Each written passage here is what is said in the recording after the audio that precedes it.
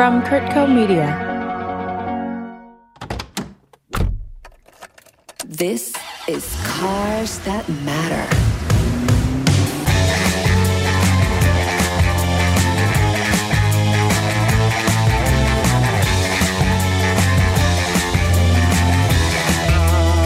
This is Robert Ross with Kurtco Media's Cars That Matter, and today we're talking about some cars that really, really matter to me and to the fellows in the room.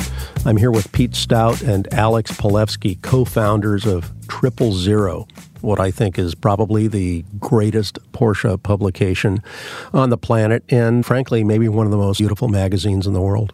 Greetings, guys. Thanks for having us here. Yeah, great to be here. Well, it's nice to be able to connect. I know Pete's up in San Francisco. Alex is right up the road on Amalfi, and that's a great place to be. I had a chance to meet you, Pete, back in, I'm going to say 2001. I think that both of us were on a new model launch for Lamborghini, of all things. And, at the time we started talking, these gatherings are usually fairly quick and dirty, as it were. But at the time, we had some nice conversations, and I'd really admired your talent, not just as an editor, but kind of as an all-around likable guy, and certainly one of the most likable in the business. And, of course, I felt like I'd known you since before I met you because I was a subscriber to Excellence magazine. Right. I was there for quite a while, actually, 15 years. That is a real tenure, especially in today's day of, nomads who basically jump from job to job every 2 years. You were the editor-in-chief by 98, which was a very good year because I took delivery of my 993 C4S that year. Oh, that's a good delivery. Yeah, it was a year in coming. So I was certainly deeply entrenched in Excellence, and, it was kind of a real lone voice in the wilderness for American publications. I know, Alex, at the time, you were probably with BMW Bimmer magazine. Is that right? Well, I worked for Ross, which is the parent company of Excellence. So mainly I worked on Sports Car International and Bimmer, but I kind of moonlit on Excellence from time to time as well. Now, of course, I look forward to getting something else every 3 months, and it's probably time to talk about 000, which you've been publishing since 2016. It's written out in a trio of zeros, respectful of the Porsche script, and it's also in respect of Porsche's tradition of using 3-digit numerals to designate a design or a model, i.e. the iconic 911.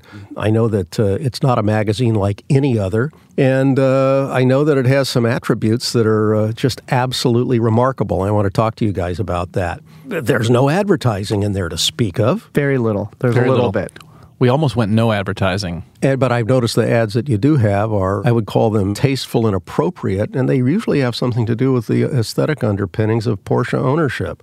Your content is just amazing. I mean, it drills deep. Your creative director, Justin Page, is responsible for some brilliant design and photography that just is at the level of magazines in the design field. And, of course, the printing and binding is second to none. I mean, you definitely get your money's worth. I know what it takes to make those magazines.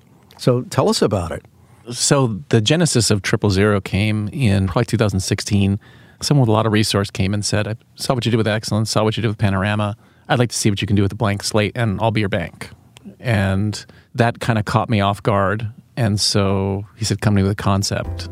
And luckily, as an English major, I had done about 7 business models by then. Starting something had always been on my mind. And of course, as an English major, the first 3 or 4 business plans were terrible. But what I would say to anybody thinking about they were written well. Maybe. They were written out of Business Plans for Dummies, I think was the book I worked from. Yeah. But what I'd say to anybody thinking about a business plan is the first time you write one, you'll think it's terrible, and it will be terrible, most likely. At least it was for me. But the more you write them, the better you get at it. And so I think this was like the 6th or 7th business plan I'd written. And so I wrote the business plan and submitted it to him. Well, first I told him the concept for a quarterly on Porsche, something, a real deep dive. Didn't have a name for it yet, just had this idea of studying Porsche at a deeper level. As a car nut first, I'm interested in all cars, but my career, steered by Excellence and my 914 that I grew up with, took me down the road of Porsche and so many rich relationships. Sure. So I went to him with the concept for this, and I said, this isn't going to be inexpensive to make, and I don't think we should try to target it at a large audience. This should be for the audience that really cares and wants to understand the mark. They want to understand what is the meaning behind that shield on the hood. He said, great, come back to me with a business plan. And luckily, I had done some business plans. So I brought the business plan back to him, and he looked at this, and he'd been in VC for many years and said, this is the most honest business plan I've seen in 15 years. Let's do it. But then he had a series of setbacks with one of the many companies he works with, and I think thousands of people depended on him being focused on that. Much more important than a little passion project. Sure. And so when it looked like it wasn't going to go, I called two friends to cry on their shoulders, people who had been sounding boards along the way for the concept. And one was Jeff Swart, and the other was Alex Palevsky, longtime friends. And then the next day I got a text from Alex that said, I think I can find the money. Call me this afternoon. So I did, and he says, look, I want to see you do this, and I can probably figure out a way to make this work. We should do this together. And my first thought was, whatever this can be, I don't want it more than our friendship, because that went back to Ross Periodicals. Sure. And he said, we'll do it the right way. It doesn't have to be that way. So that was kind of the beginning of 000. It didn't even have a name yet. And so we formed an LLC and got going in the summer of 2016. Went and visited Germany together at the Porsche factory to let them know what our intentions were and what we were going to be doing. That flight over, I think, is very important to talk about, because the flight over, now we were just dealing with a concept and the sky was the limit. We could do whatever we wanted. It was a complete blank slate.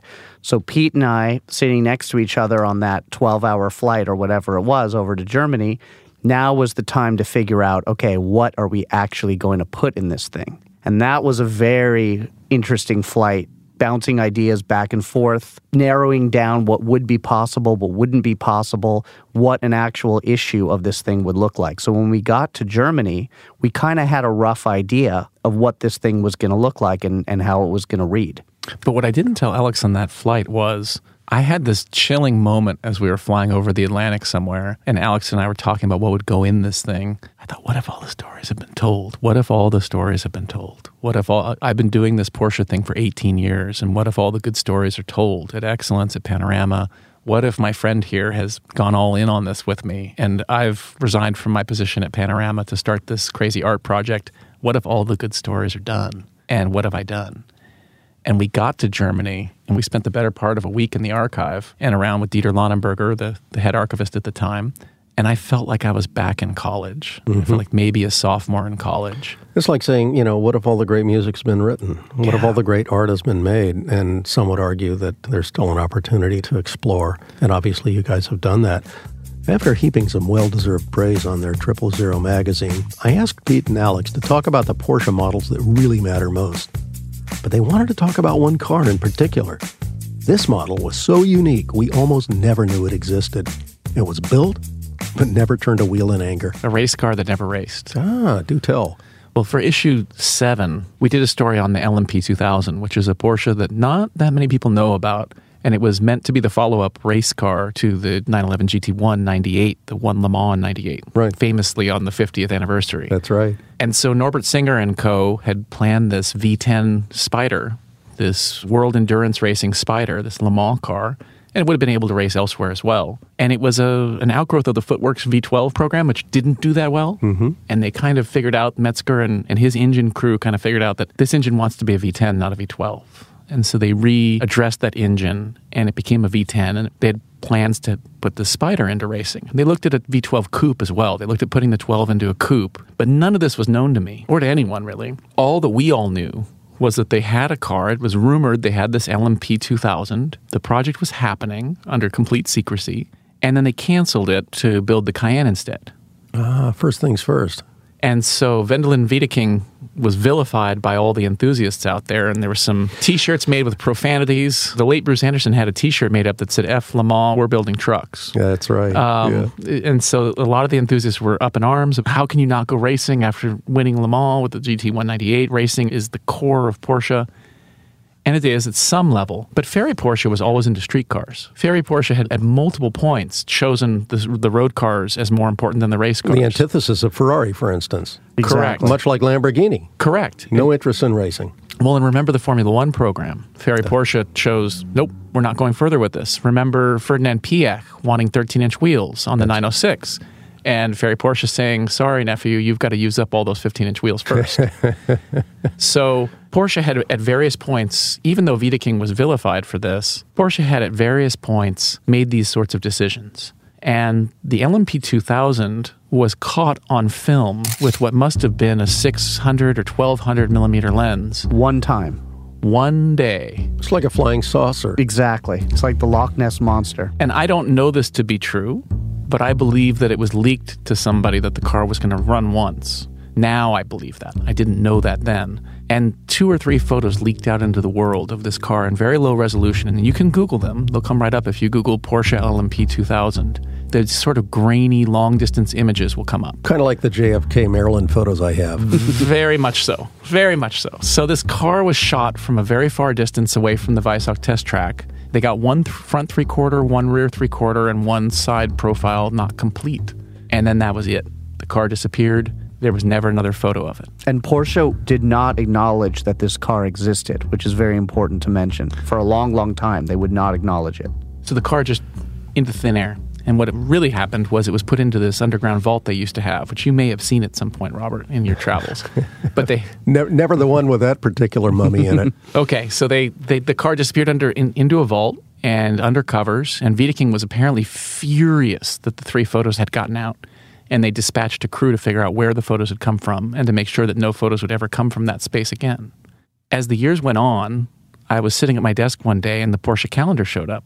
Porsche does an annual calendar with a different theme every year, just to clarify. And in some years, they do multiple themes. So they'll do 2 or 3 calendars in that year. And one of the calendars I happened to get one a year had a photo of the LMP 2000 in the calendar. And I immediately Not a grainy long lens photo, mind you. A real professional photo. In the underground storage vault. And to this day, I'd like to confirm this, but to this day, it's my belief that they turned a couple of photographers loose in there. The idea of this calendar was sort of these cars that didn't make it out or these hidden treasures. Was this a mea culpa? I don't think it was any of that. I'd like to confirm it. I'm not sure about this, but my sense is that a couple of photographers who were young were turned loose in that vault to photograph cars, and then an art director who didn't know what they're looking at let it out there. But I immediately picked up the phone and called Carrie Morris, who's our editor at Random and perhaps the most intelligent person I've come across on Porsche Motorsport and race cars in the 20 years I've been in this game. And so I called Carrie and I said, "You won't believe what I'm looking at." And he said, "What?" I said, "I'm looking at the LMP 2000 in high-resolution photos." And he said, "Where?" I said, "It's in a Porsche calendar." He said, "Send me some photos." So I sent him some snapshots on the phone, and he couldn't believe it either. And so I really wanted to get a good story to go with the car. And I had spoken to McNish about it when I brought the calendar for his signature. And he wrote on my calendar, he wrote, "The one that got away," and then signed his name. And I had actually talked to Wallach before he died about the car, and he just got this big smile. Wow.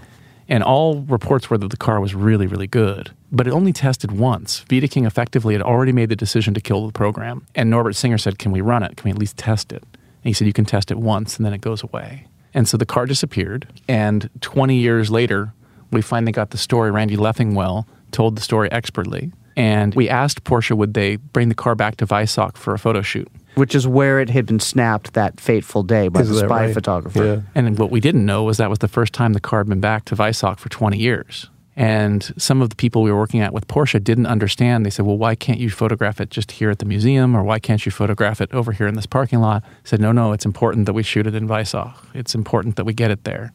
And that took some work to get them over that hump. But they eventually transported the car over to Weissach. And then we got an interesting email from the people involved, and they said, everyone at Weissach was very interested in this car. They were wondering, what is this car, and where did it come from, and why is it here? And could we maybe use some of these photos? And so this is really the fun of this, because we ended up doing probably a 50 or 70-page article on that car. And Porsche broke loose the archival documents, and we were able to share those archival documents, the wind tunnel tests, the parts list. We did the parts list. They had a complete parts list for this car, almost complete parts list. That's amazing, truly amazing. And who but 000 could have done that? So we published the parts list for the LMP 2000, took several pages. We also published the test notes. We published the internal notes of how many front ends they would need to go to Le Mans with, how many of each parts.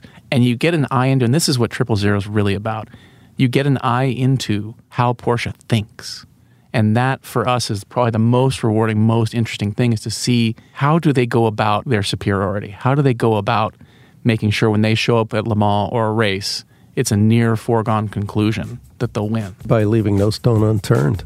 Let's go to a break and come back and talk about some of those singular cars that have made a difference in our lives.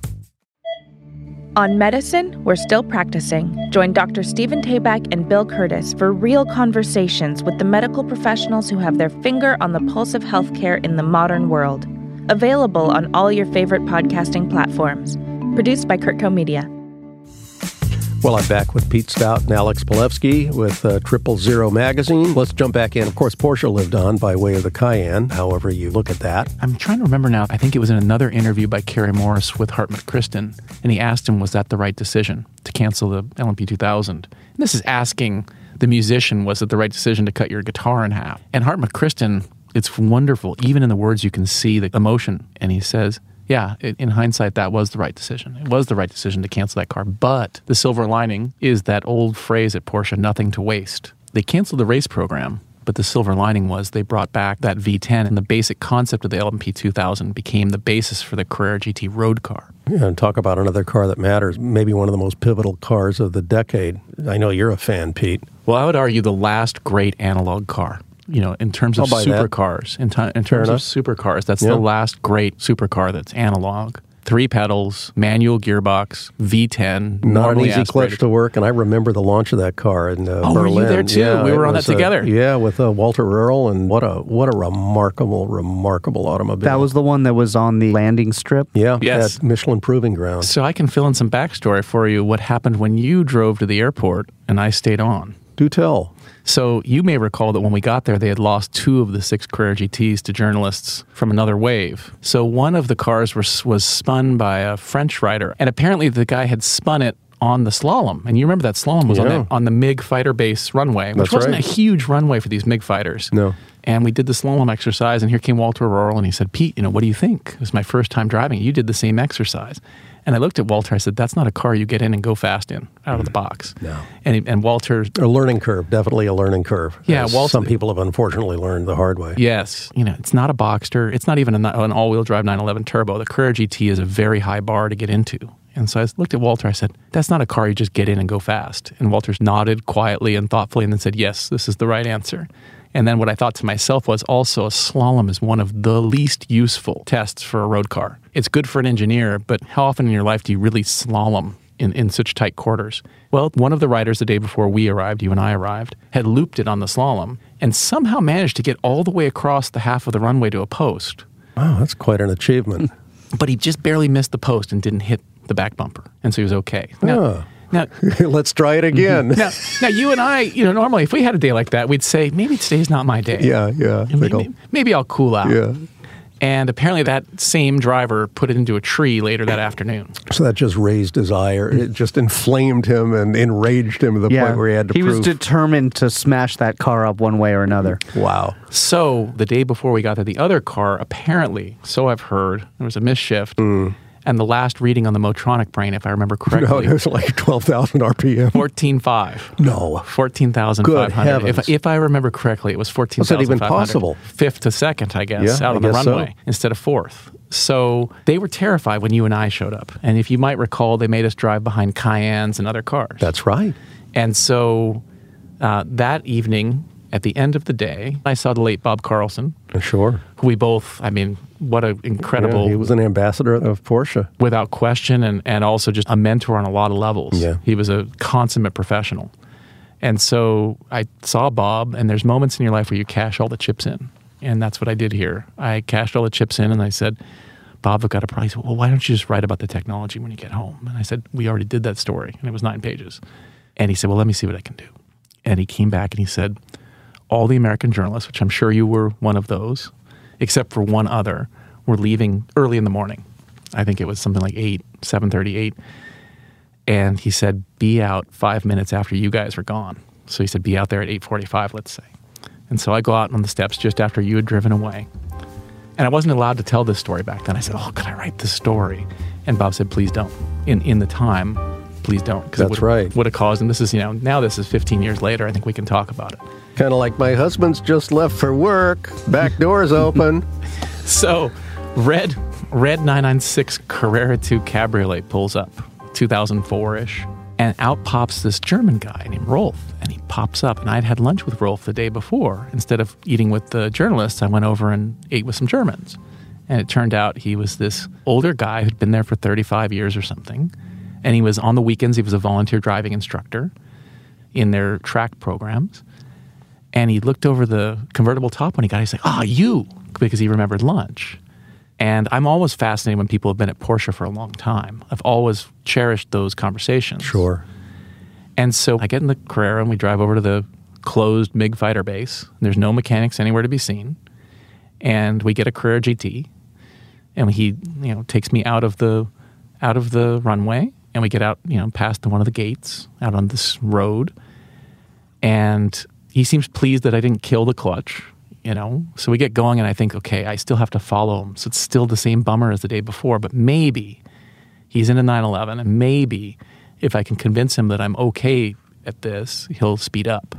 So I'm going to pick a distance and I'll just stay always at that distance. So I picked, I think, 6 or 8 car lengths and I just would never vary the distance. And as we got going, he started to go a little quicker. And then we got on the Autobahn. I thought, here's your moment. You can just get on it. But I thought, no, don't do it. Stay behind him. Stay behind this guy at 6 car lengths and just see if he'll keep going quicker. We got off the Autobahn and I had changed the display to miles per hour. And, this engine's making these insane noises. What a great sound. The V10 just sounds like it's right off of the racetrack at the American Le Mans series. Well, it kind of was, or would have been. Would have been. I mean, it sounds better than a Judd, and that's saying something. So, it's really quite an engine noise, a screaming engine noise. And pretty soon, I looked down, and we're doing 128 miles an hour next to all these trees on a 2-lane road. And we're hauling. And we get into town, and I'm double clutch downshifting through the gears. It sounds insane. And we come to a right-hand turn stop sign, and his door opens. I'm like, I'm in trouble. And he looks back and gives me this big thumbs up, and then slams his door and just floors it out of this intersection in first gear. And he's got to be he's at 11 tenths in this thing, 10 tenths, I don't know. He's using all the Carrera, within reason. And we were on public roads. He's being smart about it, but he's on it. And I realized I didn't know how to get back into the closed MiG fighter base. So I had to keep up. And this guy's like passing. He's now quite exuberant. And he's passing like 3-4 cars. And without him, you're lost. So he gets on it. I realize I've got to follow him or I won't know how to get back to the fighter base. And the guy's just wholesale passing 3-4 cars. It's safe. But he's in his space. And it's one of the tricks about our business, That's right. You go over to another country. Those roads are...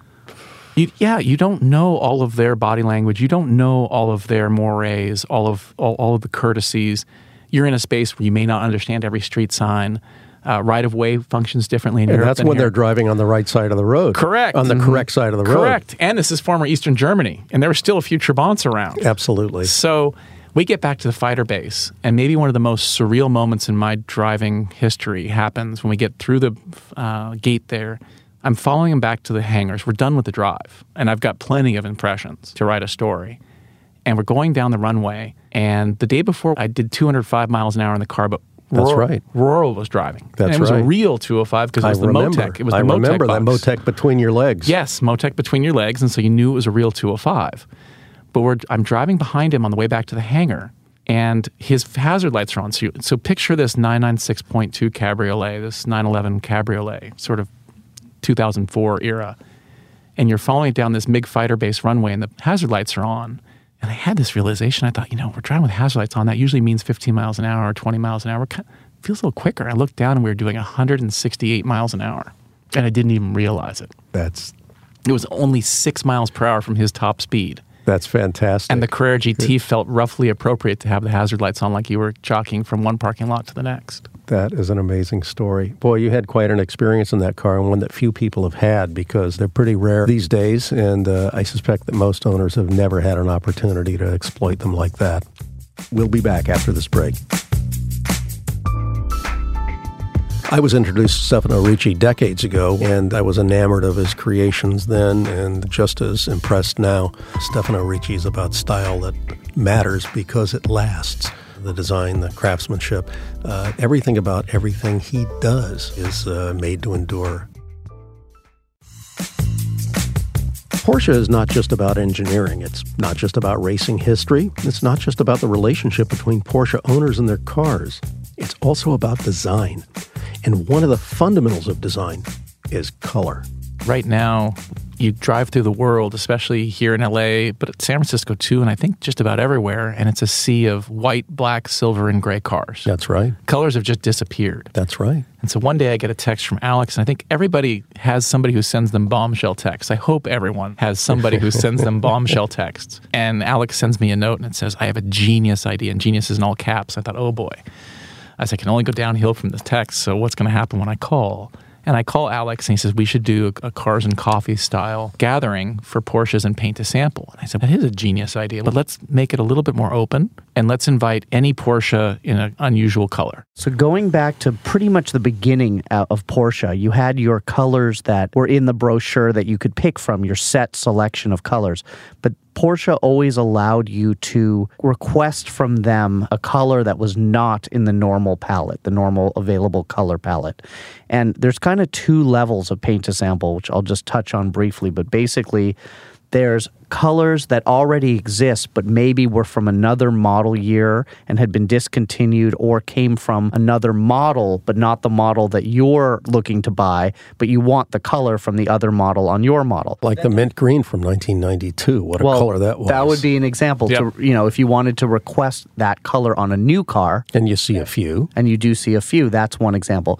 The truest kind of pure version of paint to sample is the ability to actually pick any color. So at various points in Porsche's history, they've allowed you to come to them with a sample or a reference to another product and say, I want this exact color that I'm pointing out. Tiffany box. Exactly. It may not even be an automotive color. It may be from some other product like a Tiffany box, but that's the color that you want. And often they will do it, not always. It really depends on the era and the model and a lot of other circumstances. But in recent years, the cat's kind of been out of the bag about this whole paint to sample program. For a long time, it was kind of known to the inner circle of Porsche people. And it was always available, but it was kind of hush-hush. From 1948 on, or 49 really, but early 1950s, you could do it. You could have them paint a car in any color. Of course, cars were all metal back then, and there were no problems with that was a big part of it. Substrates. That's a big part of it, yeah. So at some point, talking about that, at some point, I think Porsche decided that they needed to have a process to approve the color. They wouldn't just approve it when you requested it. Those Germans are big on process. Yeah, they wanted to do a feasibility study and figure out, will this color that's requested live up to the standards that all our cars have to live up to? So in recent years, you have to apply for the color that you want, and then they will either approve it or reject it. But once a color has been approved, then anyone else can order it. So in recent years, as the paint to sample program has become more known and more people have been requesting it, there's been a lot of talk about what colors should be picked. And a lot of the challenge of the paint to sample program is you don't really know what the color is going to look like on your car until it shows up. And so you have to, in a lot of cases, pick the color blind. You may have seen the color on another model, but that doesn't necessarily mean that that color is going to look the way you think it will on the model you're selecting. I know Pasha Red's one that stands out as being a particularly touchy color to get right. Yes. Well, and I had first-hand experience because I ordered an oak green metallic car, and I loved oak green metallic in the 930 and 964 days. Oh, yeah. Gorgeous. And when it showed up, it wasn't oak green like the 70s or 90s. It had a gold undertone. Under the green, it had a bit of gold in it, much like one of the Arena Reds. There's actually two Arena Reds. Oh, I didn't realize that. At least two Arena Reds. And that's another confusion that people have over colors. Guards Red is not Guards Red from start to finish. Guards Red changes in 70s and 90s. The name stays the same, but the color changes. And they tweak it. So that's another complication. But anyway, just to finish my point, I wanted to help people who are in this predicament, which is a very fortunate predicament to be in, of having to choose. This is a first world problem, major first world problem of trying to figure out what color to select. So the only real way to do it is to see a whole selection of colors in real life on real cars. So I thought if we could have this kind of gathering of people who have already done paint to sample colors or have colors that are rare that may qualify as colors that people would like to choose as a paint to sample color, to be able to see these cars in the flesh would help a lot of people decide which way to go. Well, I think that's a brilliant public service you're planning to do, and I intend to join you guys with my car and hopefully a whole slew of really, really beautiful rainbow of cars. And what color is that car, Robert? It's Gulf blue. It's an important color to me.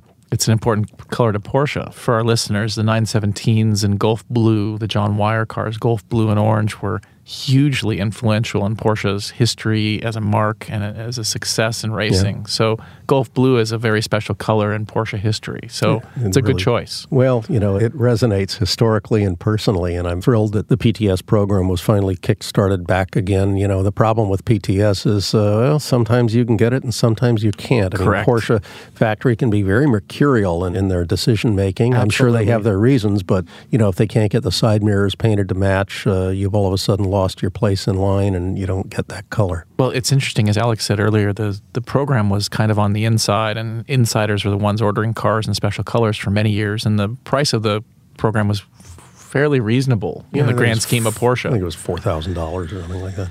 Yeah, when you think about getting a factory paint job in the color of your choosing, that's pretty incredible. Absolutely. And back then, they also were eating it on the research. So if you ordered up you sent in your sport code and said, this green in the background here, I'd like a car in this color, they would then start working on that, and they would do the feasibility test to see if the mirrors, the bumpers, the metal, all these different materials would take the color and it wouldn't wear out badly. They're testing for that as well. And more recently, they've said, we can't keep doing this. And so lately, there's criticism that it's more paint to list, as Alex mentioned, than paint to sample, because you're choosing what's available from what has previously been approved. You can still apply for a new color, but it's probably not going to happen if, let's say, the new GT3 Touring comes out and you have your heart set on a particular color and you order it when the car is coming out. There's a very good chance it's not going to happen in that period of time. That's right. So there's that as a potential hurdle. And then additionally, as you noted, there's times when they can produce them and times when they can't. They do the paint to sample cars in batches, typically. And it has a lot to do with what else they're making at the time, how busy the factory is. There's a lot of different factors. Back to consumer demand and really the business model that suggested the LM2000 is going to not go into the race program because we have to bolster the company by introducing the Cayenne. Well, and so with the demand outstripped supply on paint to sample, and so they started to raise the price, and of course people don't love that. But at the end of the day, Porsche's viewpoint is these cars should be special. And my view is some of these GT3s recently, paint to sample really isn't rare. In some cases, some of these GT cars, paint to sample is a significant proportion of the total production. It seems to be. So I always like to say that Guards Red is the new PTS. Well, that's a really interesting point. I saw a great looking 89 Turbo in Guards Red the other day, and I thought to myself, man, that really was a signature look for that car. Oh, yeah, absolutely. That was the signature color in the 80s. What a beautiful color. And I wouldn't have taken a red car to save my life a few years ago, but it's funny how things can kind of get under your skin, and you can realize that sometimes there's a color that really embellishes and complements a shape like none other. And that Guards Red really does it for that Porsche. Moving on, we've talked a lot about the past, Pete and Alex, and obviously we could reminisce down 911 Road all afternoon. But Porsche obviously is looking forward to an electric future. I know you're one of the few people who's had some experience with the Taycan thus far, and what are your thoughts? Well, let's kind of look at it from a standpoint of high points in internal combustion. And you're driving one of those, the GT3 Touring, in my opinion. That engine, when I drove that engine in France, I thought, this is one of the great engines, despite its cylinder count. This is an engine to match as a masterpiece, the 250 GTO V12. Mm-hmm. This is a six-cylinder engine that'll go toe-to-toe with the best engines from Ferrari. And so the other one that for me is a high point in internal combustion with Porsche would be the Carrera GT V10. Mm-hmm. And there are others. The current 3-liter twin-turbo is a very high mark. People don't realize just how good that engine really is. But the Taycan is something else entirely. And people worry, can Porsche be Porsche without a gasoline engine? With no engine at all. Right, just with motors now. And for me, the change in perception and heart came with a 918 Spider. I spent about 1,000 miles or so with one on the north coast of California. And it's a very funny thing. I'd driven them on racetracks and short drives. And if somebody gives you a ride in a 918, as long as they're a safe driver, take the ride. You don't forget that. No, the way that car accelerates from 0 to 60 or from 5 to 60 is just stunning with those electric motors and the torque. But what doesn't come through to you in the 918, and why it's so important to test cars over a long set of miles, is myself and the other test driver noticed that the exhaust pipes are right behind your head and very high above the engine, very unusual. After a couple hours, it starts to sound like an awful speedboat. It's just grating after a few hours. Enough is enough. As Popeye said, enough is enough, and enough is too much. It's just all the way up the coast. And so both the other driver and I were turning off the engine by going to full electric. And we'd actually even charge it so that we could turn off the engine to get a brake. Right. It's like, whew. There was one thing I really liked about that, and that was when you come into some of those North Coast towns in a GT3 or a Carrera GT, they've heard you coming for miles, and they all give you dirty looks. The brilliant thing about the 918 is you could be hauling up the coast on these curvy sections, and then you come into this little itty-bitty town that maybe loves Priuses and not so much Porsche, and you click into electric mode, and you just drive right through, and they're confused. Silently. You drive through silently. That's right. So they don't know that was you that they heard coming up the coast. But I also found, for 000, we brought a Boxster Spyder, a 987, which is a car that's near and dear to both of our hearts. Yeah. It's a phenomenal car. I wanted the simplest car, and then the 918, which is the most complex convertible. And so I wanted the measuring stick to be the purest Porsche sports car you could have in the modern era. And that was, at that time, the 987 Boxster Spyder. Yeah. So we switched back and forth. And we were going through a section, and the other driver was quite good, quite quick on a back road. And I was in the 918 at one section, and he was in the Boxster Spyder behind me. And I clicked into e-power mode. And the challenge became to not use more than 2/3 throttle, because around there, the V8 kicks in to help. And the car was so enjoyable in electric-only mode. And I heard things I've never heard before. I heard wheel bearings. I heard suspension. That's what spooked me the first time I drove one. I'm hearing all these sounds. What is it? Was it my vacuum cleaner? Is it my dishwasher? What are these noises? I can't really understand what's going on here. It's so eerie. It's almost like hearing your own blood pump when you're inside of an MRI machine or something like that. You're hearing giant wheel bearings out there on the carriers. You're hearing the anti-roll bar. You're hearing all these things. Some of the sounds sound like something out of Predator, the movie. Yeah. I mean, some of the sounds are really odd. And you're hearing the tires on the pavement.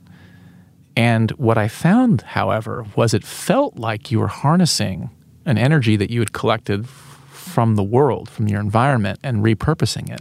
It felt a lot like sailing to me. It felt a lot like when you're out on a sailboat with someone who knows what they're doing, and you're taking something that's of the world and you're harnessing it and using it for your purpose. And I grew to love the feeling of it. And I will say that Pete, who was behind me in his Boxster Spyder, knows the car very well, good track driver. I trust him on any test. He was moving, and he had to work at it to keep up with the 918 on electric only. And what that drive did was it opened my mind to the idea that electric could be interesting, that electric only. And so many of our colleagues were saying, this 918, it's so heavy, 3,800 pounds. It's a big car. Heavy and big. And we had so many of our colleagues say, I'd like to try this car without the hybrid gear. And I remember thinking, no, because we've had lots of those, from Countages and Muras, down to the Carrera GT, yeah. Ferraris, down to a Lotus Elise. We've had this concept of a gasoline engine in a mid-engine sports car. But we've never had this hybrid concept. We don't need another rehash of that old. I love those cars. I love those simple sports cars. But the 918's point was to break new ground. And it did. And so it opened my mind, I'd like to know, instead of wondering what the 918 would be like without the hybrid gear, I wanted to know what it would be like without the V8. That's right. I wanted to know what the car would be like without the gasoline. And to wit, we have the Taycan. So here we are, and that's how I approached the Taycan when I went and visited Porsche's North American headquarters in Atlanta 2 weeks ago. And we got a tour around the car, and I think something that's going to surprise people when they see this car is how low it is. It's extremely low, to the point that they actually made what they call foot garages or feet garages in the skateboard. And the skateboard is underneath the cars where the batteries are. Right. And keep that center of gravity low, and that's how you have to design an electric car. And they effectively deleted the cells where the rear passenger's feet would go under the driver's seats, the front seats, just to get the rear passenger's heads lower so they could lower the roof. So it's not a Panamera, but more of a real coupe shape. And then they also got rid of the structure, the cross beams in the roof, to also lower the roof. And when you stand next to this car, the car I saw in the room was black with black wheels and prototype disguise. But I had seen it in so many photos, and I still wasn't ready for how low the car was in person and how wide. And you will not expect it as a sedan.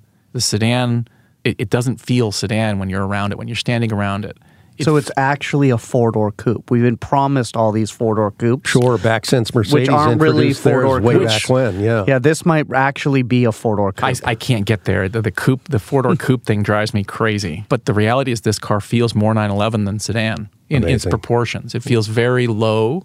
And so then it was also eerie when they were telling us what was going to happen next, and they were finishing their press presentation. 4 black Taycans drove by the curtains, and you could just catch a sliver of them. And they wandered up to pick us up to take us out on the track. And I saw them go by the sliver. And I thought, now this is something else too. Because every one of these presentations would have done something like this. You hear the cars show up. And you heard nothing. Your GT3 Touring, you're going to hear it show up. And I got to say, there's something kind of cool about a car approaching silently. There's something very stealthy. Like a funeral procession without the dead. Yeah, exactly. Wow. And so they took us out on track, and I knew we would be guinea pigs for these drivers. And so I had heard one was a racing driver, but I had no way of knowing which one was the racing driver. So I just had to pick a car. So I got in the back seat of one of the cars. And so I went down, and you didn't have a guarantee that the driver you drove down to the track with would be the driver who drove you on track. And so I watched the 4 cars to confirm who was the racing driver. And you could just tell with this one driver, Thomas, that he was that bit cleaner collecting slides, that he was just that bit more ferocious. And so as I was watching him go by, I thought, that's the guy. I'm going to wait till the end if I have to, but that's the one to ride with. And the PEC Atlanta track, which you've probably been on, is pretty tight. There's not a lot of runoff. It's a pretty tight place. And it's a test track or it's not a test track, it's more of an experience track. Right. But for me, the thing that wasn't as wild, the 0 to 60 in around 3 seconds or under, there's cars that do that. Sure, that's everybody's stock in trade now, it seems. It's a party trick. There's no driver involvement in that. Anybody can do it. Right. Quite literally anyone can do it. But the way this car went through the back part of that track, which is tight, twisting, up, down, off camber, it went through those corners. It weighs 5,100 pounds, which when I heard, I was so dispirited. I didn't realize it weighed that much. That's a big girl. It's over 5,100 pounds. Wow. But when it went through that back section, the very tight section, it felt like my old 914 in the Berkeley Hills. Amazing. Well, it's weight down low and it's power to every wheel. And by the way, every single wheel has its own agenda. Right. The driver was exceptional. This particular driver was an exceptional driver. But the way that the car attacked a right, left, over rising crests, the way it dealt with those quick hit turns, the transitional agility blew my mind. And I'm very curious to see if that translates from behind the wheel. My sense is that it will. My sense is that this is something new and that as an enthusiast, I'm not against it. If it was replacing your GT3 or my old Weber carburetors, if in order to embrace the Taycan you had to give up those things, I would have a different approach to this. But as a daily vehicle, it's quite intriguing. It sounds like they've actually stepped up the bar, as they are always inclined to do, and the ubiquitous Tesla may soon become the equivalent of the ubiquitous Prius, and Porsche will take center stage. We'll see. I don't see it as a Tesla killer. You see the price. The price is much higher than I thought it would be, first of all. The price is quite high. The turbo starts at...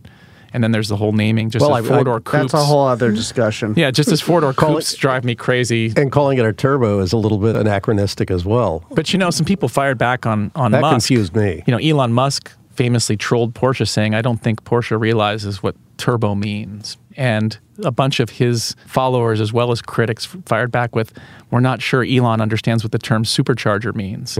And then the Germans apparently fired back with, we have a different understanding of the definition of funding secured.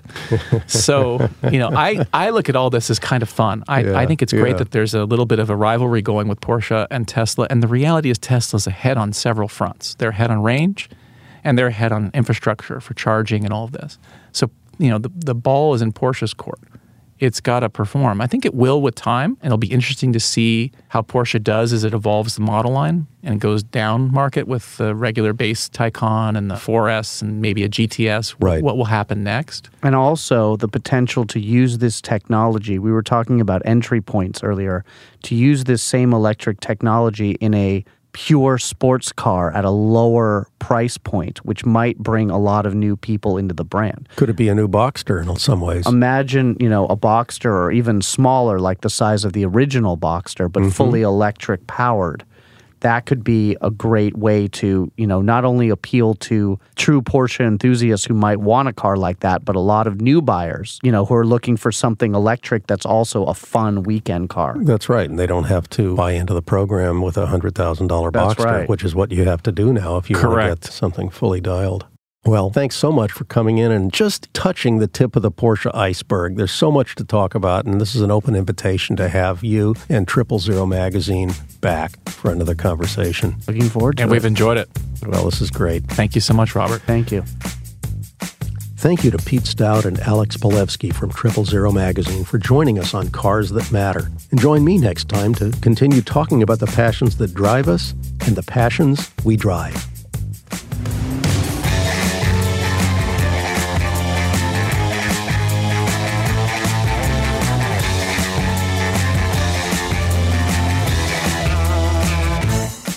This episode of Cars That Matter was hosted by Robert Ross, produced by Chris Porter, sound engineering by Michael Kennedy, theme song by Celeste and Eric Dick, recorded at Kirkco's Malibu Podcast Studios.